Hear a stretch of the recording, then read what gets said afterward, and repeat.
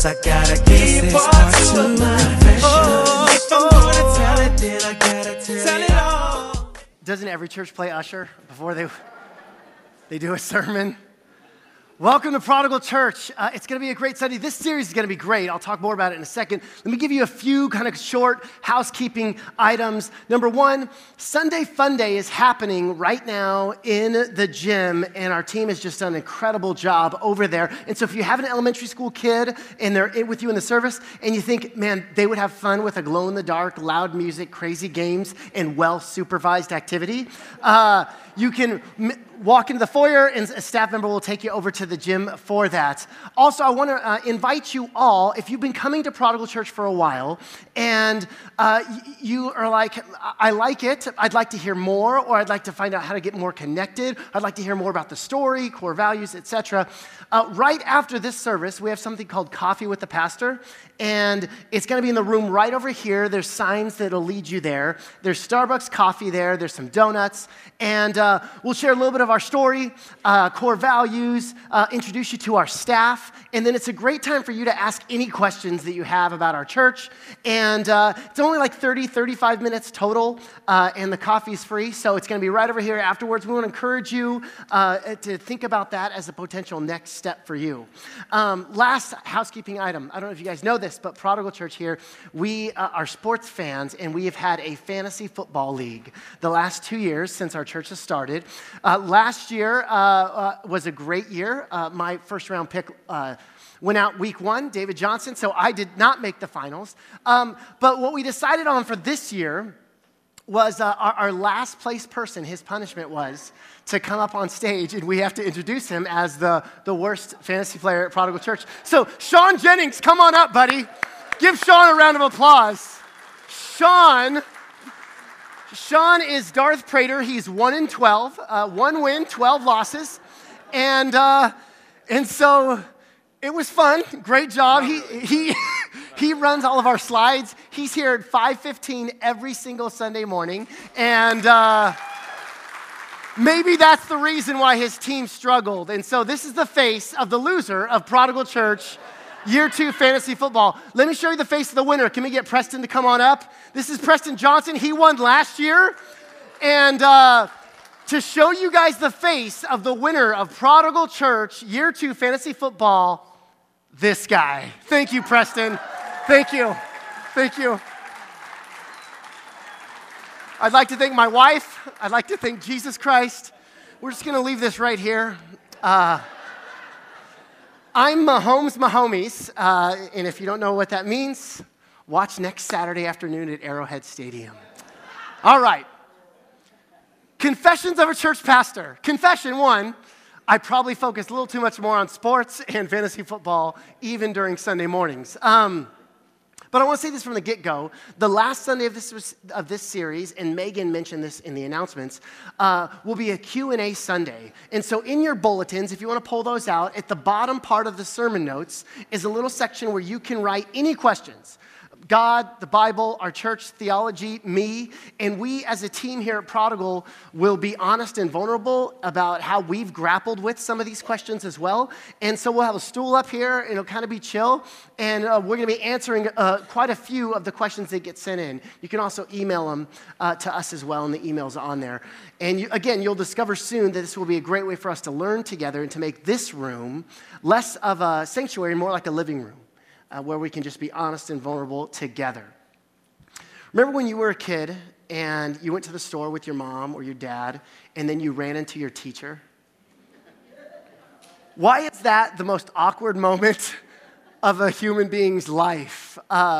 Because when you're that young, you only have this lens of seeing them as a teacher-student, the world of the classroom. But when you see them in the outside world, in the real world, you have no language for that. It's off-putting. It's uncomfortable.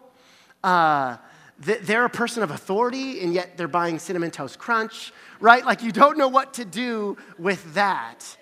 And this isn't something that only happens when we're young. We often have a difficult time imagining people of authority being normal or average.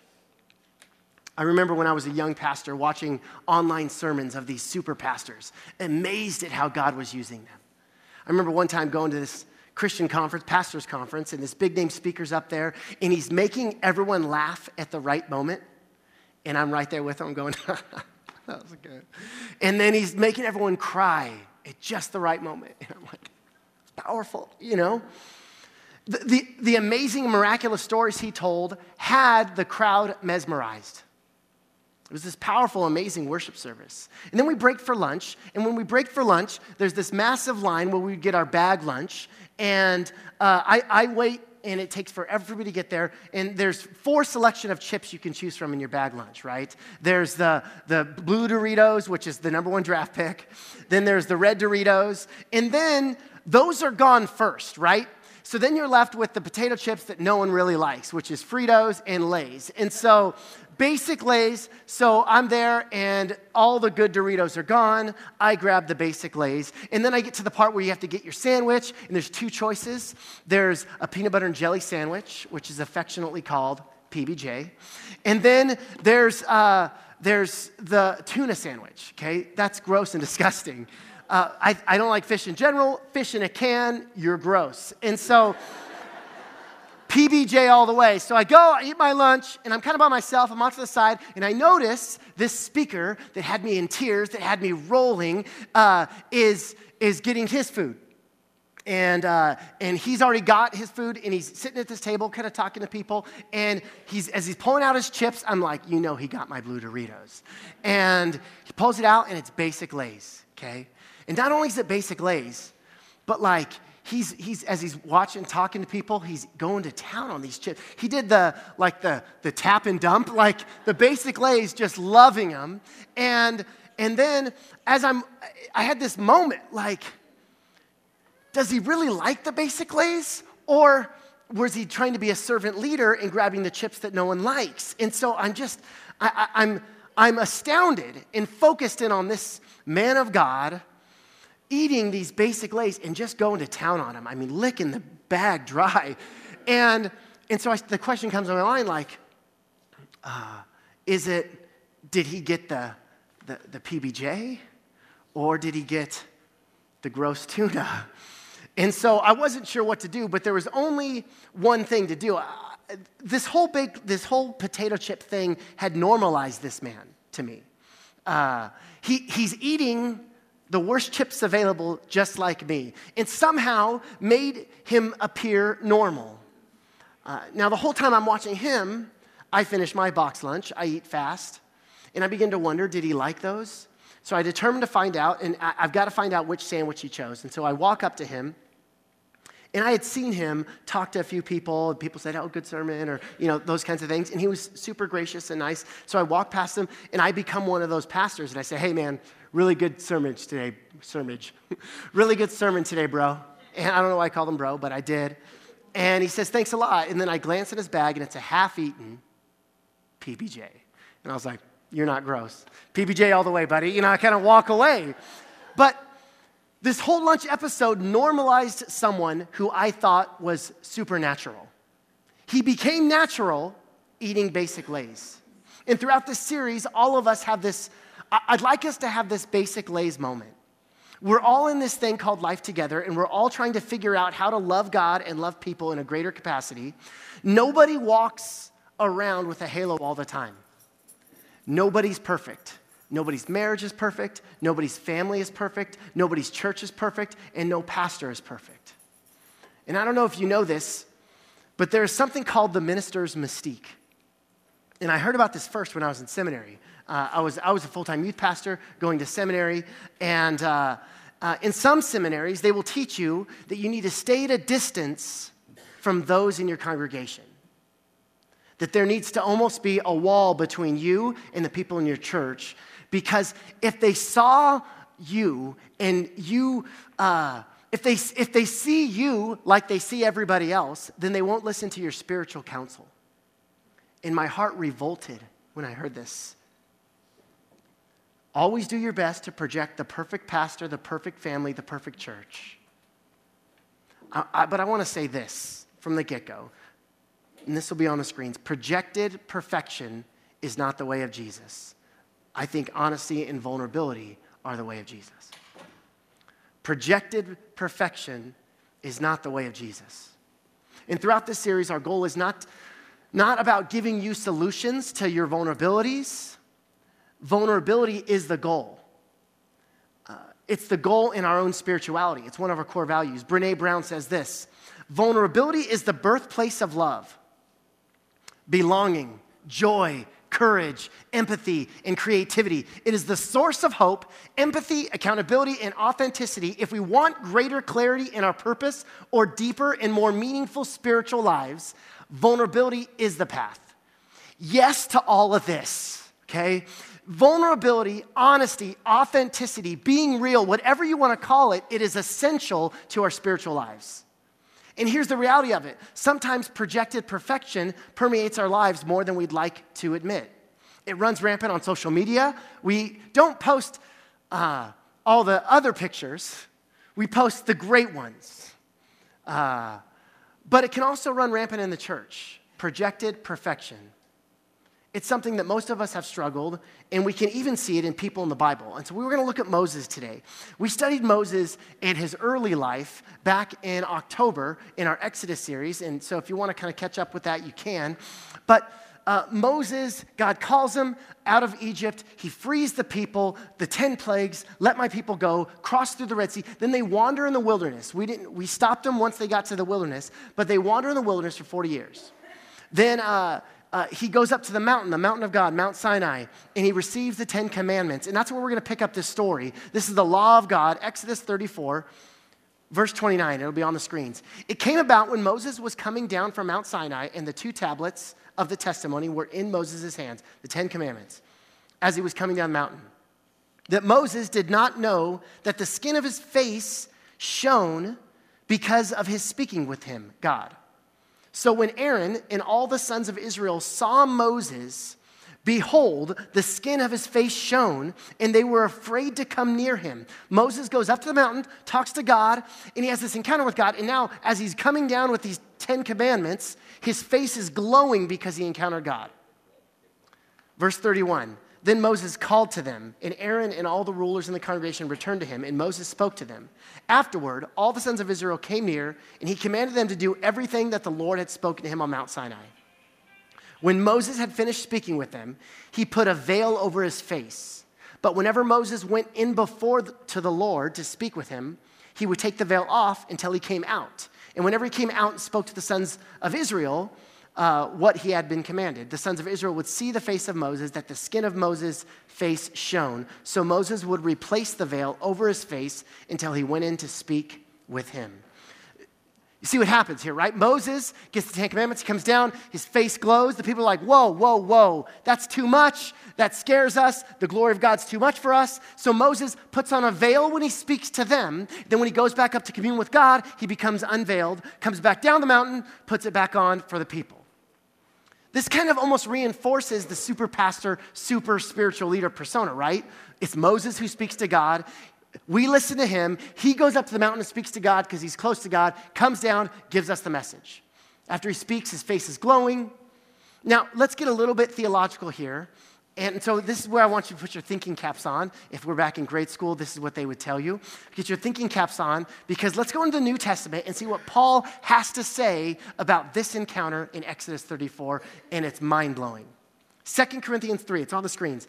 But if the ministry of death, in letters engraved on stones, okay, 10 commandments, came with glory, so that the sons of Israel could not look intently at the face of Moses because of the glory of his face, fading as it was, how will the ministry of the Spirit fail to be even more glory?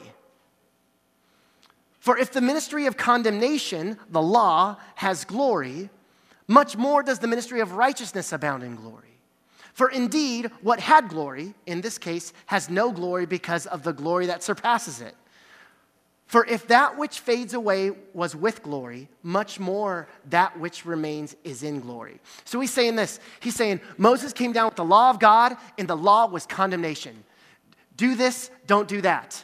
And the law brought condemnation. It brought us aware of our sinfulness, and no one could fulfill the law perfectly. Doesn't matter how great you are. There are 623 commandments in the Old Testament, and nobody can follow them perfectly. Every person will fail and miss. It shows us the sinfulness that we have. So he says, Moses came down with the law. There was a glory in that. There was a glory. His face shone. But he says, but it also was condemnation. It brought condemnation. He says, how much more? Because of the Spirit, because of what Jesus has done and unleashed into humanity, will there be much more glory that is lasting because of righteousness. Paul then continues, verse 12, and this is where it's going to rock your world. Therefore, having such a hope, we use great boldness in our speech and are not like Moses, who used to put a veil over his face so that the sons of Israel would not look intently at the end of what was fading away. But their minds were hardened, for until this very day at the reading of the Old Covenant, the same veil remains unlifted, because it was removed in Christ. But to this day, whenever Moses is read, a veil lies over their heart, whenever the law is read. But whenever a person turns to the Lord, the veil is taken away. Now, the Lord is the Spirit, and where the Spirit of the Lord is, there is liberty or freedom. But we all, with unveiled face, beholding as in a mirror the glory of the Lord, are being transformed into the same image from glory to glory, just as from the Lord to the Spirit. Moses didn't want the people to know when the glory left. So he leaves the veil on so as the people to think that he always operates under the assumption that he has the same bright, shiny glory that he had coming down the mountain. Paul's throwing Moses under the bus here. Paul is saying, unlike Moses, we're not leaving the veil on. We're coming with unveiled faces. So there's no confusion that the glory of God comes and goes. Paul is saying Moses was being disingenuous by keeping the veil on all the time because it had faded away. But he wanted the people to think he operates in the Shekinah glory of God all the time. I've seen this in the church. I've seen pastors walk with these veils on. They've got it together. They've got all the right answers. There are two ways to do ministry, their way and the wrong way. And there are two ways to read the Bible, their way and the wrong way. They walk in this assumption of this pastoral mystique, this minister's mystique. And they're keeping the veil on. They're pretending to be perfect. It's not reality. A pastor friend of mine told me about a church growth conference that he had to go to. And the conference was called 24 to Double. And the premise of the conference is this, is that if you just follow these principles, no matter how big your church is, in 24 months, your church will double in size. So my buddy was super skeptical, but he goes to the conference. And here's one of the things this company told these church pastors. He said this, follow these principles and your church will double in 24 months, in 2 years. He says, number one, as quick as you can, no matter how big or small your church is, get a video camera of the pastor as he's speaking so that it can be on a big screen. People want their pastors to be larger than life.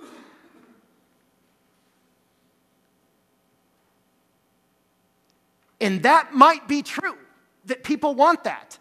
The trouble is, no one's larger than life. And no matter how big you build your Emerald City Church, no matter what, it's always just some guy behind the curtain, right? So you can project this amazing, look at me, look at us. I've got the pastoral mystique. I have the Spirit. I have the interpretations. I have more of God than anybody else. Thus saith the Lord to me. Now I say it to you. It's always just a man behind the curtain. It's always going to be a small person. So as a pastor of Prodigal, I keep the veil on. And you guys will all live under the assumption that I always operate in the anointing of the Lord. Everybody wins. I get to feel good about myself because everybody thinks everything's perfect, and you guys get a pastor that's larger than life. But you see, it's a dangerous thing to keep that veil on because inevitably you will see that there are no such thing as wizards. It's always just a guy. It's always just a girl. There is a not-so-famous book by Nathaniel Hawthorne. Nathaniel Hawthorne, he's the one who wrote Scarlet Letter. He's most known for that. But he wrote a short story called The Minister's Black Veil. The Minister's Black Veil. And it's a fascinating story. And in the story, we have this preacher who all of a sudden one day begins to wear this black veil all the time. He comes out of his house, walks down the street, black veil on. And he's greeting people, and the veil covers everything except for his mouth and chin, and the people are horrified. They greet him in return, but when he is not around, they say to each other, "What happened to our pastor?" They start talking to each other. Has he lost his mind? Why is he wearing this veil? And then he gets up on a Sunday morning, walks through the church, and he preaches his sermon. He's still wearing the black veil. So day after day, he just keeps the black veil on, and nobody knows what's going on. No one asks him. Nobody asks him. Everybody wonders. Nobody asks. As the story progresses, we discover that for the pastor, the veil is a confession of a secret sin. And this man of God feels like he almost has to do penance because of the secret sin that he has held. So he leaves the veil on the rest of his life. In fact, that's how the story ends. He dies, and he won't take off the veil. And it's fascinating because wherever he goes, he has the veil on. It makes people uncomfortable. They get squeamish around him. They don't know what to do with this. And at one point, the people confront him and are like, "If you did something, it's in the past. Just take the veil off. You're making us uncomfortable. No need for the black veil." But while the veil disturbs some of the people, the other things that happen is that people who are struggling with sin, the people who are the homeless and the drug addicts and the lonely and the forgotten and the pushed aside, the bad people in the village, they begin to identify with this minister. Because his veil is very different than the veil that Moses had. Moses' veil concealed his humanity. This pastor's veil made it evident, exposed his humanity, lest there be any confusion that he is different than them. Some are repelled by this because they want their pastors to be larger than life. Others are drawn in. In the conclusion of this short story by Nathaniel Hawthorne is that the primary reason people were uncomfortable with the pastor's black veil is because it reminded them of their own black veils. It reminded them of their own secret sins, their own issues. It becomes a disruption in their own lives. So here's our problem. Instead of leaning into vulnerability, we cling to religiosity, to present perfection. Instead of being honest and real with where we are and who we know we're called to be and what our struggles and shortcomings are, we project perfection in the form of religiosity. What's the answer? Jesus. Jesus is the answer. Jesus frees us from religiosity. Jesus is the only person that we can look to, that we can follow, that will never let us down. God is like Jesus. God has always been like Jesus. There has never been a time when God wasn't like Jesus. We haven't always known this, but now we do.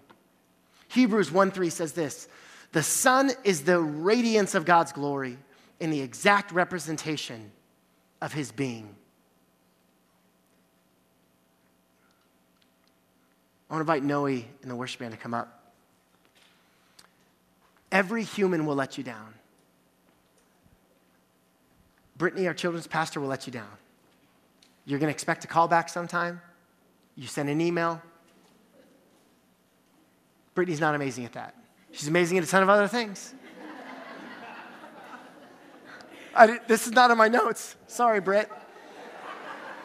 There'll be a time she lets you down. Myself as your pastor, there will be times I will let you down. Not just, well, that sermon was average. No, I'll let you down. And you'll let someone else down. We're human. We're sinners. We're all in this journey together.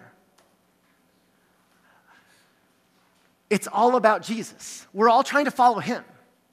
We're not trying to follow people. We're not trying to follow someone, a man behind the curtain pulling levers. I am the great and powerful Pay no attention to the man behind the curtain. No, we are trying to follow Jesus, the author and perfecter of our faith. And let's just pretend you're at a party. And you hear that a number of people are talking at this party about how cool this person named Grace is.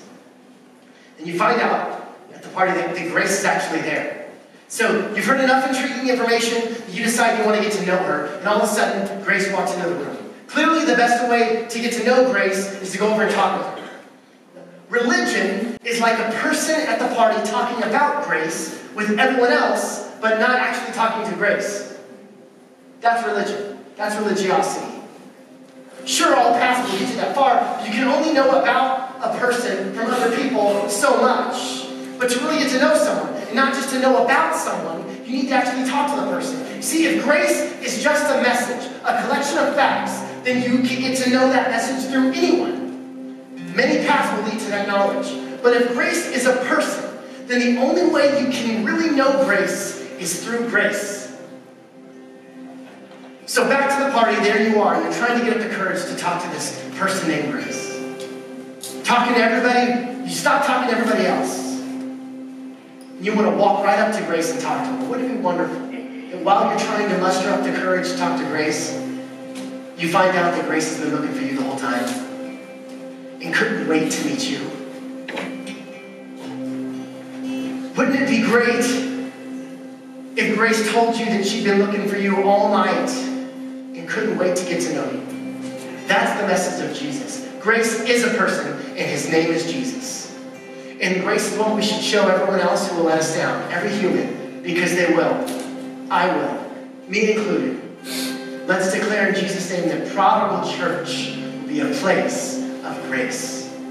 That we extend it to others because we've been extended that from Jesus. God, I pray in your name that we become a place of grace.